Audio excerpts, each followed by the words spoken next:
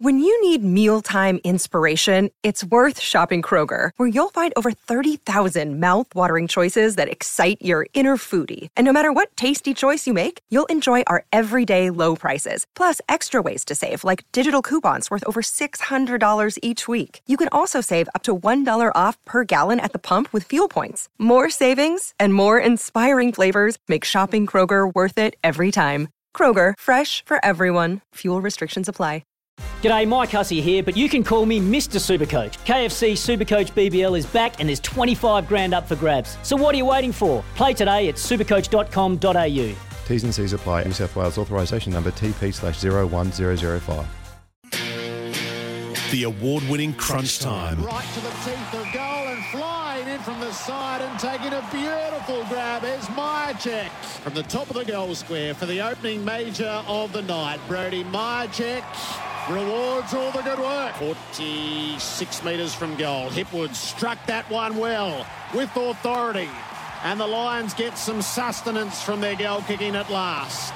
Umpires put the whistle away, they turn it over. Taken by Cameron, gave it to Rayner. Better build-up, a Cluggage, man on his own in the goal square. No one could miss from there. Hipwood kicks it into the third tier. And suddenly a flurry of Lions goals at the Gabba. Stevenson, a hand pass to Brown. One more to Elliott and one more again to Taylor Adams. He screws it back to the square. Moore got there and he's not marked it. Cox suckers it through. It could be all too late. So the Lions show the Magpies their place. The Lions kicked 5 goals in the second quarter. They kicked 6 for the night. They played 2 short, including their main man, and they still beat the Pies by 8 points. I thought perhaps a little lucky early that they didn't score a bit more, but then by halfway through the first quarter I thought we got some control over the game. Then I just thought the speed of our ball movement and our intensity around the contest really picked up in that second quarter, and we were able to get what turned out to be the sort of match-winning lead in the second quarter, which sounds a little bit unusual, but that's the way it sort of panned out. It was all very unusual as the Lions conquered a hoodoo and looked to build momentum for this once-in-a-lifetime Gabba Grand Final. But it does come at a high cost. And what did we learn last night about the stodgy Magpies? The players were aware of the protocols. They've been drummed into them ad nauseum since July. And I think they embarrassed the Queensland government and the AFL and our football club in doing so.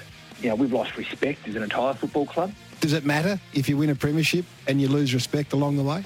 I often say internally the most important thing we can do as a football club is to win games of footy and to win finals and ultimately win premierships. That's the most important thing we can do as a football club for our members and our partners. But it's not why we exist. In Richmond, we claim to be a very purposeful club, and that's reflected in the way we do business, and it's reflected in the way we develop leadership. It's the way we conduct our social impact problems, and at the moment, I guess some of the actions you're seeing are inconsistent with that.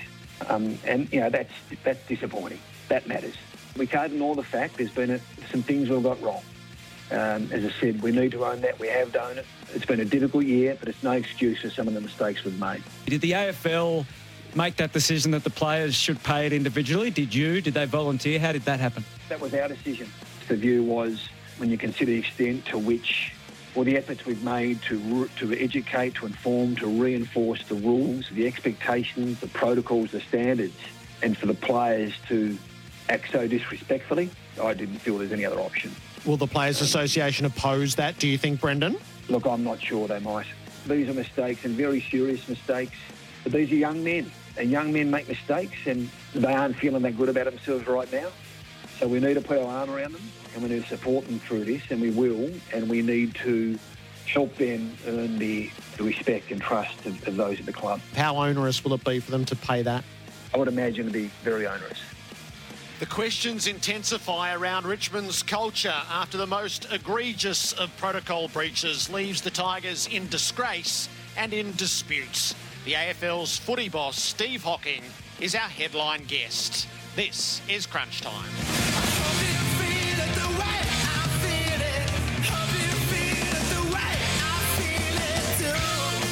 And it's a loaded crunch time at that for Cleanaway, Stockdale and Lego and McDonald's. The Monopoly game is back at Macca's. It was the end of round 15 last night. We wait a little while. There's not a game till tonight to get the next round underway, and then it happens in a hurry. Gerard Whateley with you. Luke Hodge was there last night for one of the more peculiar games of the season. Luke, welcome. Yes, thank you, Gerard. I was there, and it actually felt, I know people say it a lot, but it was going back to the finals intensity. The crowd was there. The crowd was upbeat. The Lions finally had a quarter where they kicked straight. And tell you what, listen to the supporters. They had a lot of relief, especially when Collingwood started to miss a few easy set shots as well. But the build-up around the game, the intensity of the game, the physicality of the game was excellent. You could hear a lot of bodies crashing into each other. But I think most importantly out of that was having a loud stadium with, I think it was only 15,000, so half of what we're going to get for the grand final. It's going to only build as the season goes on. Kane Corns, hello to you. Hello, Gerard, and to everyone. Yeah, it was a finals-like game. I'm a little bit concerned about the spectacle we're going to get on grand final night, Gerard. Very dewy. Interviewed Simon Black during the week. He said in October, as Hodgie would know, it gets very, very dewy, and that was wet weather footy last night. So I just think it's all pointing to a favourable outcome for Richmond, who play in the wet so well. And Sam Edmund, the Chief Sports Reporter here. Sam, hello. Good afternoon to you, gentlemen. Plenty to talk about, plenty on the menu today. And happy Father's Day Eve as well. I love the two nobles embracing after last night's peculiar game. And I don't know about you guys, but the presents are piling up here. So if I get buried momentarily, I'll dig my way out. Where were the goals last night, Kane? Is 5 goals in one quarter, 1 goal for the rest of the match, and that was the winning equation. Yeah, my goodness. So 6 goals wins a game of footy these days. I don't know. Firstly, I think the pressure was extreme, and with that comes mistakes, and the conditions certainly didn't help, but it looked as congested as I've seen just from the TV, and Hodge, you'll be able to speak to that being at the ground. But firstly, Collingwood's forward structure was a complete mess, and the panic that they had to put Darcy Moore forward in the third quarter was a sign that we haven't seen from Bucks for a long time. So they haven't been able to get their forward structure right. And to go inside 40-odd times and to kick 5 goals, it's never going to win a game of footy. But equally for Brisbane, it was similar. They were more efficient, just the 33 entries, but it was congested and the conditions made it really difficult to score for whatever reason. What did you think live, Luke? Watching it just shows with shorter quarters how hard teams are working defensively to get back to congest the either defensive 50 or just get numbers behind the ball. So that was noticeable. And as Kane said, the slippery conditions, it's only going to get worse with the dew, the sweat. It is humid. We're coming in now, I think it's 26 degrees now, and it's only going to get hotter for the next 2 months building into finals. I didn't mind Buckley trying to do something different, putting more up forward, considering Harris Andrews was down there. But I thought initially I would have left Cox, because Cox was on Leicester and he was giving away 19 centimetres, and Cox was able to take a few marks. What I would have done, I would have put Cox deeper inside forward 50 and cleared him out, let him go one-on-one with Leicester and let him do something initially, and then if that didn't work, put more up. But I don't mind the fact that he actually tried something. They realised that Harris Andrews was out, and they were trying to win the game. They couldn't score otherwise.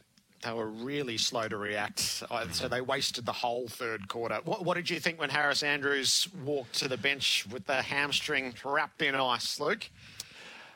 Initially, I didn't notice it. Hull was that entrenched in the game because, as Kane said earlier, it was one of those games where it was just there was bodies flying in, the ball was moving. Yes, there was a lot of mistakes, but just the intensity the players were going. So I was actually caught up watching the game and had to be notified that Harris was injured on the side. So when you look across and you see 2 blokes with Tommy Fulton, who hurt his quad about 15 minutes into the first quarter, and then Harris in the second, you naturally think, well, how are they going to change their structure? They didn't have to do too much. Cal Archie went from half forward to half back, and then Leicester played a little bit taller. But what I did notice was, because of the intensity of the game, that Lions started to lose their spread. Collingwood looked like they had more run towards the end of the third quarter and then during the last quarter. But as we said, they just couldn't mix the inside 50s. At three-quarter time, they had 28 inside 50s for 6 scores. And then even when they made all their changes, they just couldn't capitalise on what they were doing. So I think Lions will sit away, go, yes, we've lost Harris Andrews, we'll get him back for finals. But they probably could have been overrun with the intensity that Collingwood were coming at them. Couldn't win it without him, could they? No. I think you look back and early on it showed the quality of both. Darcy Moore, him and his body work on Hipwood. I thought Hipwood fought back really well from about quarter time onwards. Darcy moved him too easy, and then I think Hipwood changed his mindset and thought rather than try and mark the ball, I'm just going to make a contest and bring it to ground, which was, I think that shows maturity in itself. But Darcy's bodywork, positioning and flying over the top was really noticeable earlier, and so was Harris. Harris had a number of marks and a number of intercepts, but then they both sort of died out. Harris obviously through injury, and Hipwood sort of got on top of Darcy in the second half. We'll come back through last night shortly. Steve Hocking's about to join us. Sam, just give us a picture of the tension points around the Richmond story 24 hours on. Well, it all centres on this fine, Gerard, the $75,000 of the $100,000 that Richmond have come out and said that the players will have to pay. And Brendan Gale, he said it in his press conference yesterday, Chief Executive, he doubled down on it, obviously last night on AFL Nation.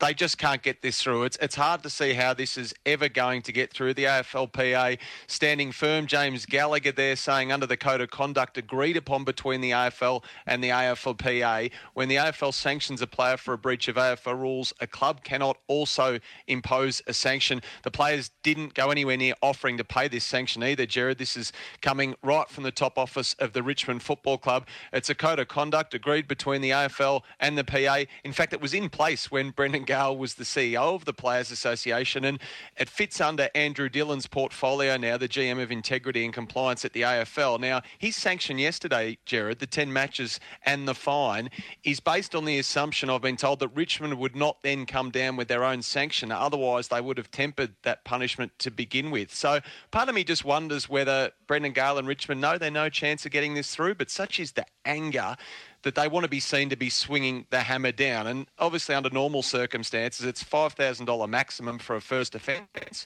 and then $10,000 for a second offence, depending on how lucrative a player's contract is. And then we get into some confusing detail. But this is clearly a breach of AFL rules. The AFL have handed down the punishment. I can't see how Richmond can get their own sanction on top of that over the line. All right, the General Manager of Footy Operations at the AFL, Steve Hocking, is our feature guest on Crunch Time. Steve, welcome. Good afternoon, Gerard. Thanks for having me. How bitterly disappointed were the events of yesterday and the breaches from those two Richmond players? Look, I think when you look at the sanctions that have been put in place, I think that demonstrates how disappointed we were. I think that right across the whole industry, it put the whole competition in jeopardy. So that's the frustrating piece. But that's been dealt with, and all the 18 clubs are aware that. They're the standards that need to be met and the protocols that everyone signed up for. We work closely with all 18 clubs on those, and everyone's agreed to it. So, very clear that, we're living to a standard that is expected of us in Queensland. It's enabled us to continue to put on games and see out the competition. Are there some who are just ignorant, Steve, to how tenuous all of this is and how delicate the permission from governments are? I don't think so, Gerard. The clubs have done a fantastic job at educating, and certainly, we didn't arrive at these protocols, just overnight. They've been worked through with the chief health officers right across the whole. All the states more broadly, and everyone certainly is aware of it. I think in any case there's always potentially a percentage that like to potentially roll the dice, I guess. But look, it's been dealt with. I think from Richmond's point of view, they've obviously got some things to work through with the players, and from here it's a clear message to everybody that. We just can't be mucking around with that. We're in a really privileged position here as a competition. We've been able to, on the back of the Queensland Government partnership, continue our season, and that's extraordinary. We thank them for that. And so we need to make sure that we're doing our bit. Does Richmond have the right to demand the players pay the fine, Steve, or is it actually intended to be a club fine? It's intended to be a club fine, Gerard, and again, the reason for that is, there's been some questions around as to, why doesn't it just come off the salary cap? it's really everybody's got ownership of this. It's a club-wide leadership piece. We've all got responsibility in it. That's me included. Within my role, I'm expected to live to a standard, and everybody, right across the whole competition understands that and have signed up to it. So how do you expect that to resolve? Oh, look, it's certainly not in my area. I know that Andrew Dillon will work through that with Brendan Gale and Tim Livingston, and they'll work through that with the AFLPA at the appropriate time. Is it time, Steve, for a breach and you're on the plane hardcore policy to get this season finished? Sorry, Jared, I just missed that. Is it time for a breach the protocols and you're straight on the plane hardcore policy to get the season finished? Look, I think for everybody, all of us, it's a good reminder of, yes, we are getting closer to the season finishing, and with that, we can't really get sloppy around this. We need to live to a standard, and that standard is a higher standard, and that's something that we need to honour and make sure we continue to respect. As I said earlier, it's a privilege to be doing what we're doing here in Queensland and across all the states. We've got our competition going. So, as we move into the finals, we'll have to certainly, work through that and make sure that, people live to those standards and maintain them. Luke Hodge with Steve Hocking. Yeah, Steve, I was just wondering, was it any talk of taking away points or draft picks with this punishment? No, look, there's an escalation process, Luke, on all of that, and Andrew Dillon's got all of the details on that. As I say, the industry has certainly signed up to those, and it basically escalates to a level as clearly this is a second breach for Richmond, but Andrew and his integrity team have got all that sorted. Excellent. With the fine, it goes into 100,000 goes into next year's footy cap for the Richmond Football Club. That's right. Is there any talk, or are you allowed to put it into the salary cap? Because you hear a lot of players that the punishment is pretty much going to go to either the boot starters or the property stewards who do so much work, and they might have a part-timer who's helping them out who will get the sack rather than the players lose financial benefit from it. Is there any push or conversation to push it into the salary cap rather than the footy cap? No. Look, it's a reasonable question, but what we did right at the start with all of this was just basically have the whole industry collaborate on this and work through it together, and everyone agreed that it should go into the soft cap. It should be a whole of club sanction, and the reason for that is, you've been fortunate to be part of very successful clubs. It's a team accountability, a team response, and a leadership requirement from everybody. Sam Edmund. Thanks for your time this afternoon, Steve. I just wanted to ask about the future of the goal review system. Is it fair to assume it will be at every category venue next season? Obviously, you were caught out recently in Alice Springs. It was subsequently installed at Cairns for the remainder of the season. What do you think it will look like next year? Sam, look, we're really pleased with where it's got to. There's no doubt. I think most people, even hopefully Jared, can see that there has been advancements with it. I think one of the upsides for us with the ARC has been the comms that we've actually delivered within broadcast, and also live at venue too in future when we get back to having games and having crowds, which we're all looking forward to. We've been fortunate enough to see a bit of that across the country. We certainly we thank the fans for being part of it. But, look, it's the advancement we've made, I've been really happy with. We will continue to review. And there's no doubt, as you've seen with what we've done with Cairns, there's 5 games in Cairns, so we've been able to plug, all the goalpost cameras into that. But longer term, we'll just continue to evolve that and make the adjustments we need to, because we now see it as a key part of decision-making within the game. And just another one with an eye to next year, and I know it's all full steam ahead to finals this year, but the festivals or the so-called festivals of footy that we have seen this year, I think it's fair to say teams and players have coped with it better than expected, albeit with shorter quarters, of course. Has this broken the ice in some regard at AFL House, and would a more condensed fixture be considered next season, perhaps over a school holiday period?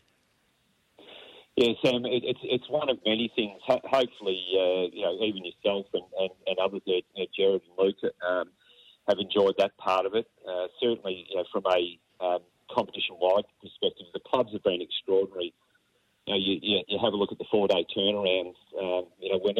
Whenever I sat down early days in this role and spoke to high-performance managers and coaches, and you sort of mentioned anything, even a 6-day break, 6-day turnaround, it used to exhaust a lot of those conversations as to you can't get this shorter. But with the game adjustments we made prior to round one, it certainly has had everybody in a frame of mind that have been supportive of it, and they've worked through it exceptionally well. Some of the training sessions, I've been fortunate being on the ground up here now in Queensland. You can get around and just watching what players are doing. There's certainly a lot less match sim. There's more, a much stronger focus on just recovery. I think Hodgie potentially would have played for another 4 or 5 years in that model. So we need to think through what we take forward. None of those decisions have been made yet, but as we have done throughout this year, we've had to really work as a competition with key stakeholders to understand, what can we achieve and what do we need to, potentially capture and take forward into future seasons, and those decisions haven't been made at this point in time, but we'll certainly get to that at the appropriate time. Kane. Steve, I'm interested in your response to Alistair Clarkson's comments on Tuesday night in regards to what he's going to do with his list at Hawthorn and across the competition, what clubs can do when they don't yet know what the salary cap looks like or list sizes. When will you inform clubs of that decision? Yeah, Kane, it's a reasonable point that Alistair makes. I think part of that is the fact that you've got clubs now that are their season's coming to an end. They're not going to be part of finals, and very quickly I'm already seeing that on a range of different things around. When does pre-season start? What does next season look like? When's the trade period? When are we going to have the draft as well? All of those key dates. Key decisions are all in the pipeline currently, and we're working through them. Now, some of them are really easy to get to, and then others, there's decisions that need to be made with a collective mindset, and so that's stakeholders like AFLPA and clearly the players and so forth as well. So we've got a bit of work to do on that, Kane, at this point in time, but certainly talking to the PA, and my assessment of that would be it's something that would be done over a period of time, not from one season to the next season. I'm interested in your thoughts on the adjudication of the rules and the accuracy of umpiring. How have you seen it since, particularly you changed the interpretation of holding the ball earlier on in the year? Yeah, well, the change in the interpretation of holding the ball, all it was just reinforcing the actual rule itself. So, if you don't make a genuine attempt, you lose prior. And so, what we'd seen after the return, post recommencement round two, it was noticeable that sort of over those 3 or 4 weeks, players were not making a genuine attempt to get rid of the ball. So with the umpiring term, we certainly reinforced that and made sure that that's applied. I think it has settled. And the other thing I would say is that the umpires have just done an unbelievable job. Like currently, we've got a dozen umpires down in South Australia, in your neck of the woods there, Kane, and out at the Barossa, and they're freezing down there at this stage. We've got another dozen up in Cairns, and then we've got a 40 plus here, and all their families as well spread right across the country, and most of them have jobs, so they're a part-time resource in the industry, and so they've been impacted as much as anyone. So look, full credit to them. I think they've handled the season incredibly well, and without that support, we wouldn't have the game going. So I think they've done an exceptional job. You've been really aggressive with the tweaks that you've made in the rules in recent times. Does it concern you that 6 goals wins a game of footy last night? Well, when I look at the ratings that come through from last night, no. It's the highest rating Lions game since 2011, which is fascinating here in Queensland. So it's going gangbusters up here. I think what you've got to be careful of, Kane, and I'm mindful of that, within this role, it's a custodian role, and you need to be careful that you don't tweak things too far. It was certainly seen in other codes that there's been some adjustments made, and what it's done is it's taken away margin and certainly opened the game up. But you get blowouts, and I think that when you have a look at the competition that we've currently got, it's a real contest, and that's what last night represented. And I found it captivating to watch.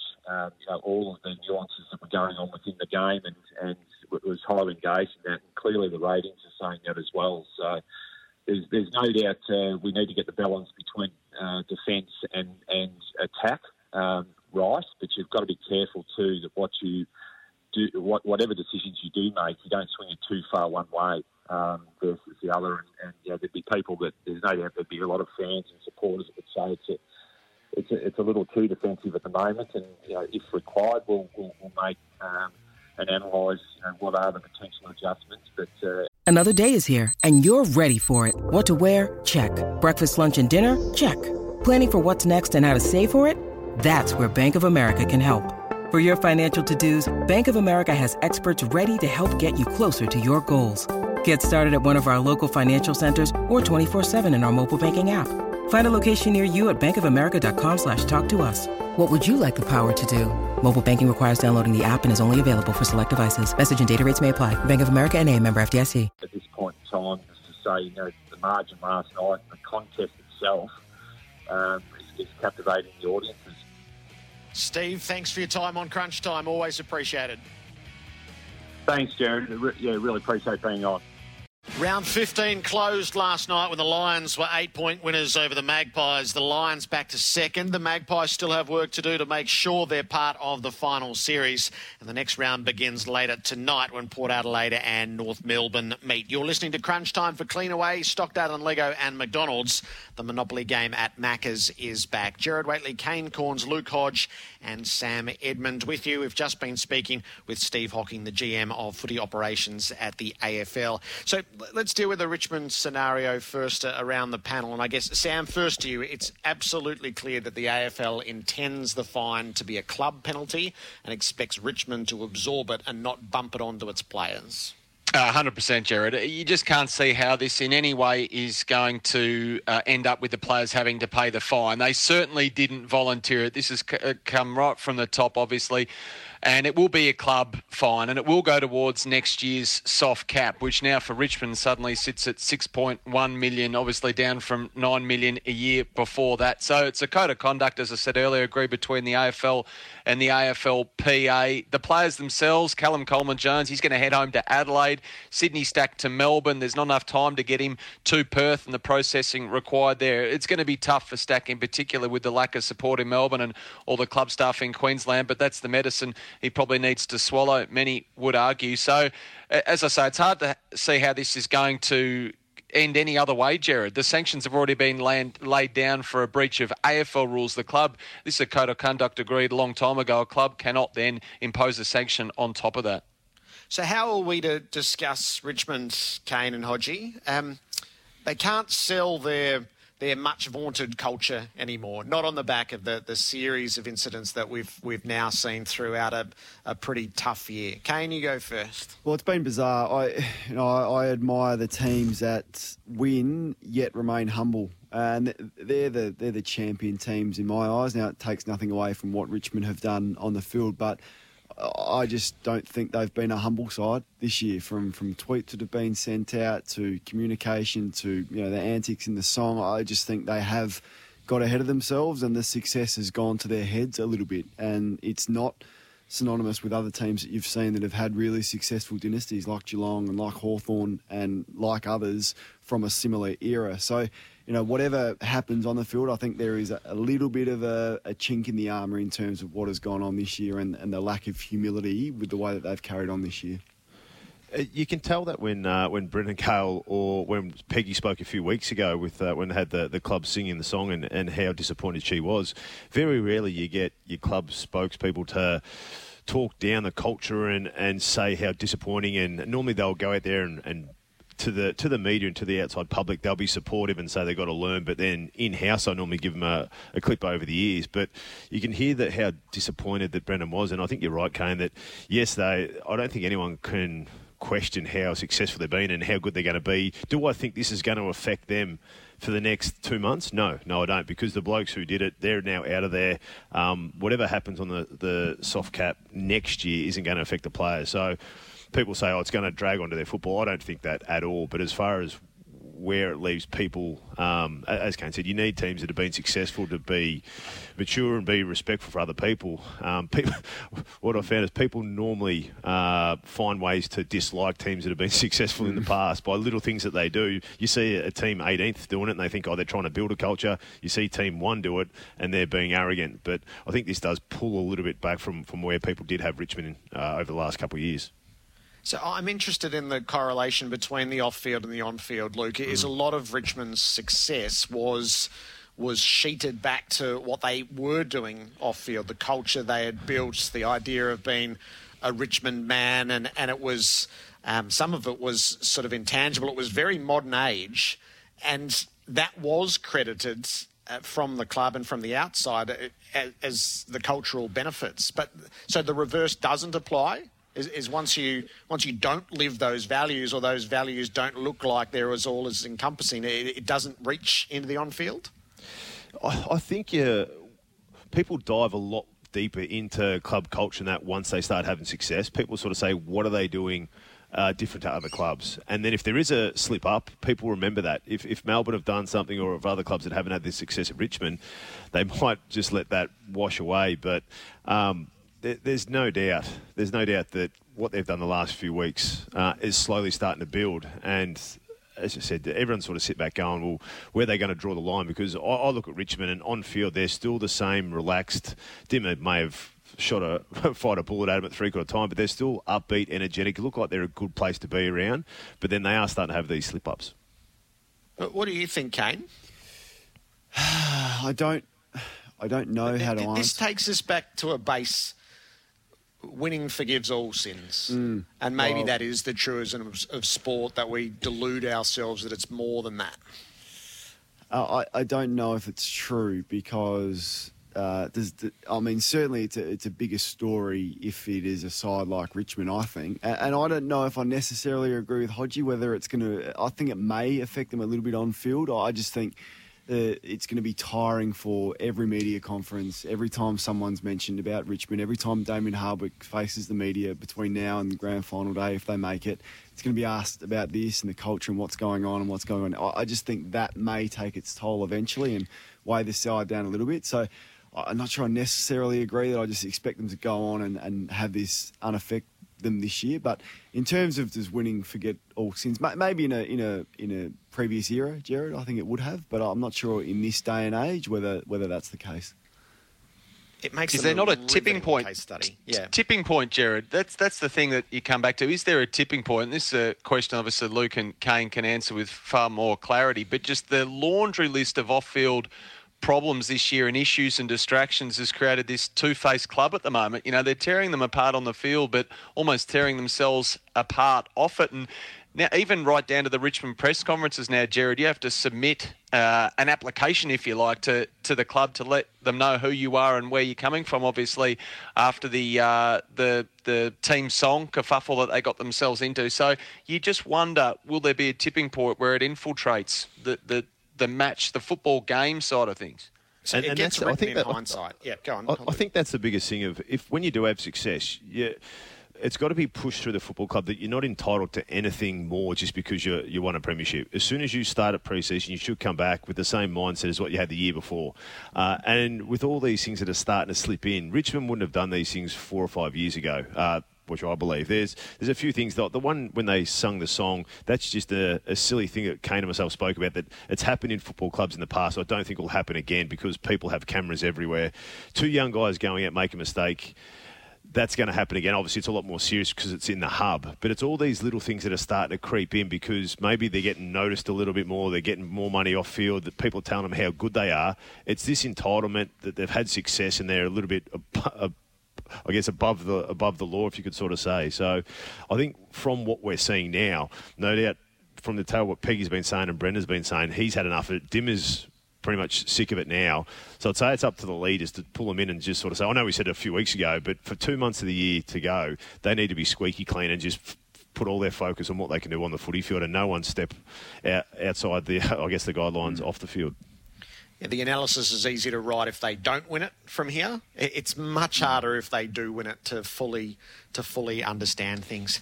I want to pick up on Steve Hock. So he's defaulted to the ratings last night.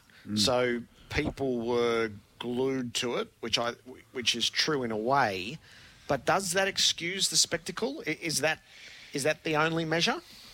It surprised me, the answer. That was my initial response. And well, you always got to find a positive gain. Yeah, I was a little bit taken aback. And, of course, the ratings were sensational because you've got Collingwood playing one of the biggest Victorian teams and everyone's in lockdown with an 8 o'clock curfew. So if ratings weren't great, particularly in Melbourne, I'd be a little bit shocked. It's an absolute sweet spot for ratings for Channel 7. So... no disrespect to your work, Hodgie, of course, but I mean, they would never be bigger, would they, Jared? Is that fair in saying that no one can go out of their house? They're locked in, and Collingwood are playing. I was about to take credit for it, Kane. Yeah. Personally, I know you talk about TV, but sitting there watching it, I was enthralled in the game. I know I went through patches of about 5 minutes where I didn't say anything, and I thought, hang on, I better start watching. But I was sitting there as a football watcher. With the intensity, how the ball's going. Yes, there was a lot of mistakes, but you expect that when there's a high intense game of football, that two teams are one battling to stay in the 8, the other one battling to try and stay in the top 2 to get or top 4 to get a second chance. But the football, even though the goal scoring wasn't there, the game of football and how it was played and the attack of both teams, I thought it was enthralling, and I was really caught up in it. Yeah, so I called it with Hutto and Gary Lyon, and we were equally enthralled in it, but profoundly disappointed in it. So I just won't accept that that's what we want from our game, 6 goals to 5. And I think the more people that watched last night, the more people who walk away disappointed from it. I reckon that's a false measure. Of course we watch because there's 2 key markers left for the season. It's that and Geelong and Richmond. But the fact that we watched can't excuse the spectacle, in my view. I think he went on to explain it. And if you just look at the grab in isolation, there was a bit of tongue-in-cheek. There was a bit of humour in it, I think. And then he went on to say, look, that in terms of changing the game, you can't make too many at once and all of that. But yeah, I'd be surprised once they get through this season, and all the talk is just getting through the moment. I'm not sure they've had an opportunity to look at the ratings, but look at the rules. But I personally believe that the final should be extended to 20 minutes, a quarter, just so we have the opportunity to get more goals. I'm fully of that belief. That won't happen, but it would give the best chance for fatigue to set in and to scores to increase. I couldn't agree more. I'm always a big one that leave the game alone unless you've got to tweak a few things. But watching from the sidelines, that I don't think I've seen as much where a lot of players run harder defensively than what they do offensively to get the ball. Where normally it's in the past, you'll see blokes go flat out to get a goal, but then they won't run defensively because they're waiting to get the ball. It's almost the opposite these days because teams know how important it is to get back, get inside D50, and then compose the ball and bring it back out. And that, I think you look at the rotations. We've kept the rotations at 90 rotations and we've brought the time down. So whoever comes back on, they're still getting as much rest as what they normally do, but they've got that energy to work back.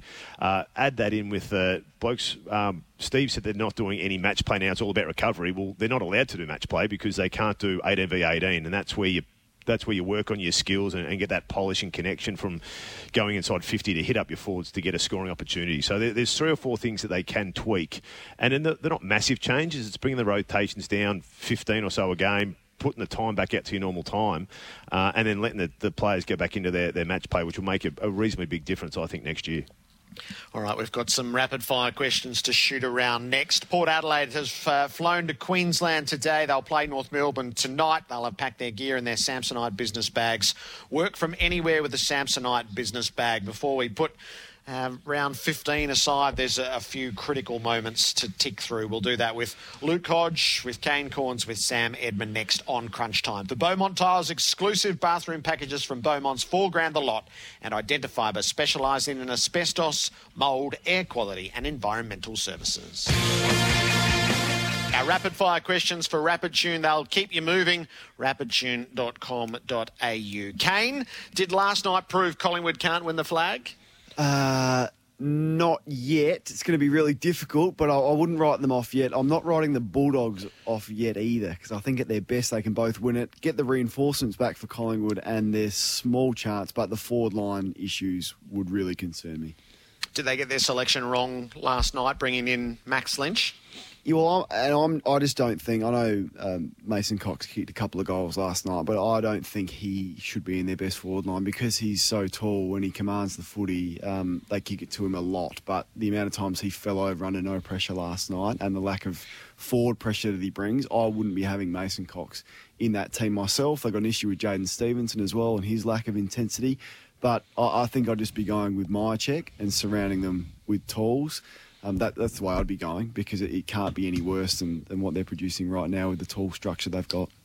Luke, what was there excitement in the Gabba announcement in Brisbane? Oh, without a doubt. I know that the NRL weren't too happy about it, and you know that when an organisation gets a little bit worried, they come out and start potting them, and that's exactly what the NRL did to the AFL up here. But the excitement around here, I went to the Butch the other day, and they were talking about AFL, and I'd been going there for 2 years and never heard anything about AFL. They were wondering about grand final tickets and all the like. So there's no doubt the AFL hype is definitely up here in Queensland, and it's a good thing. It's We're going down to kids' footy this afternoon, and you go down there and there's people everywhere. So it's really a buzz. It's grown a lot since I've been up here, but what the AFL Queensland bringing the AFL up here to keep the season going has just made it grow even more. Kane, is the Gabba grand enough for the grand final? No, it's not. I'm really disappointed. I can't stand that it's going to be Did you get out the wrong side of the bed this morning, Kane? I can't stand it, Hodgie. I can't. I just think you've got two world-class facilities and you've landed on the Let me guess, over in Adelaide. Well, there's one in Adelaide, there's one in Perth. And honestly, I know people laughed at, I think Jimmy Bartell first put the Dew on the agenda, but watching last night, I was going, hang on, it's going to be worse.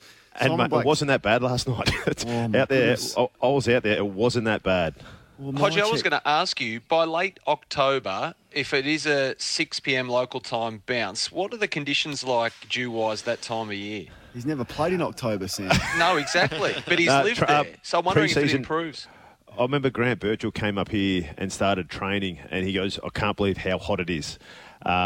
And it's going to be dewy, it's going to be slippery. But in saying that, I noticed, I'm not sure if blokes put on Grippo anymore or get the old tape around the wrist to catch your sweat going down there. But I didn't see much where I noticed Jonathan Brown and a few blokes told me when I first moved up here that it's a key one to actually get a decent grip on the ball because you don't have your sweat running into your hands. The tape stops it, and also the Grippo works very well as well. So I'd say a few players will start start using that tactic for the next 2 months.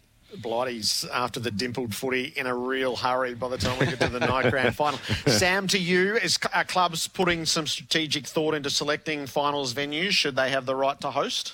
Yeah, it'll be interesting today. If the Cats win tomorrow, they'll go second, the Lions third. Now, a lot of water to go under the bridge, but if they were to meet in a final and the Cats had the right, my understanding is they'll definitely move it to Metricon, which might sound obvious, but they do back themselves in at the Gabba, given it is, as they say, a centre bounce venue. It lends itself to contest a ball, which the Cats obviously are prolific at. Lions unbeaten at the Gabba this year, of course. So I think the Cats will favour Metricon regardless of who they come up against, but the Gabba are very close second. And just Gary Ablett up there at the Andrew Mackey's gone with him, Jared. Is the United Nations sort of training set up there at the Mercure? They're in the transition hub. We got Ablett training with Hanbury, who's training with Edwards. Mackey running around as well, the respective high performance guys. So he's on track, Gary, for that final home and away round of the season. And just speaking about Harris Andrews and Luke Shuey, and this is the real danger zone for injuries, isn't it? Which is going to make Geelong's team so fascinating when they name it later on today for this game,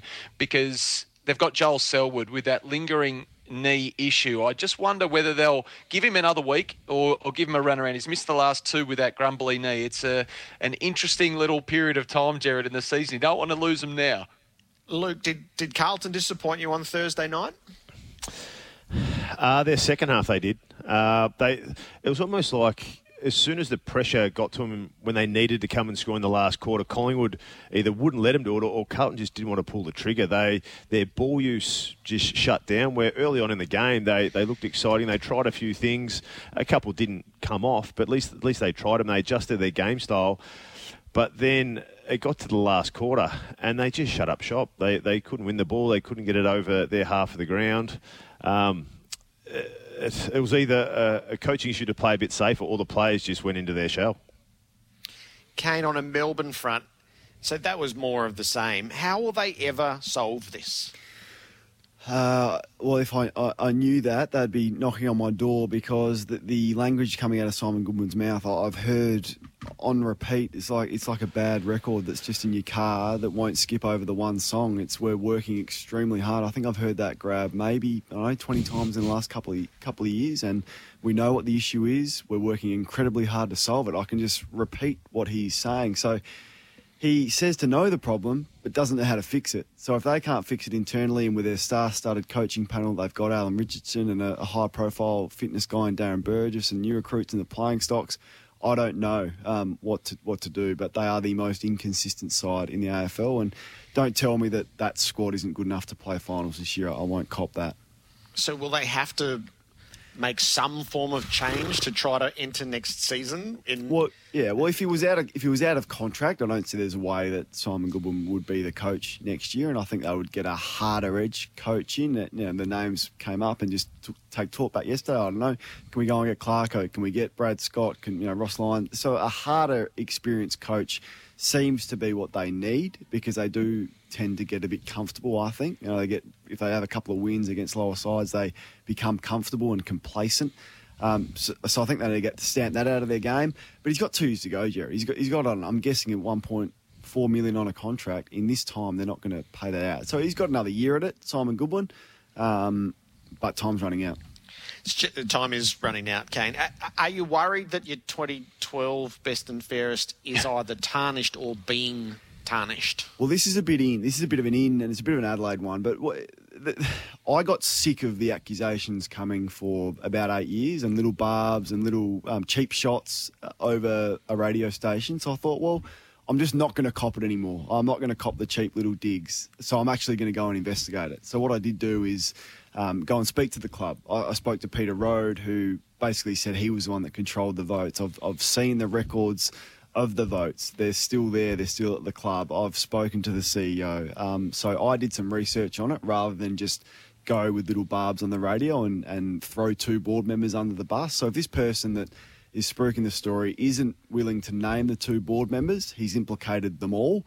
And I just thought, well, I was just sick of it. I'm not going to cop it. So I'm actually going to do some work on it and try and get to the bottom of it. Kane, Luke, Sam, thank you. Great crunch time. Good on you guys. Thank you, guys. And Jared. For rapidtune.com.au, the rapid fire questions.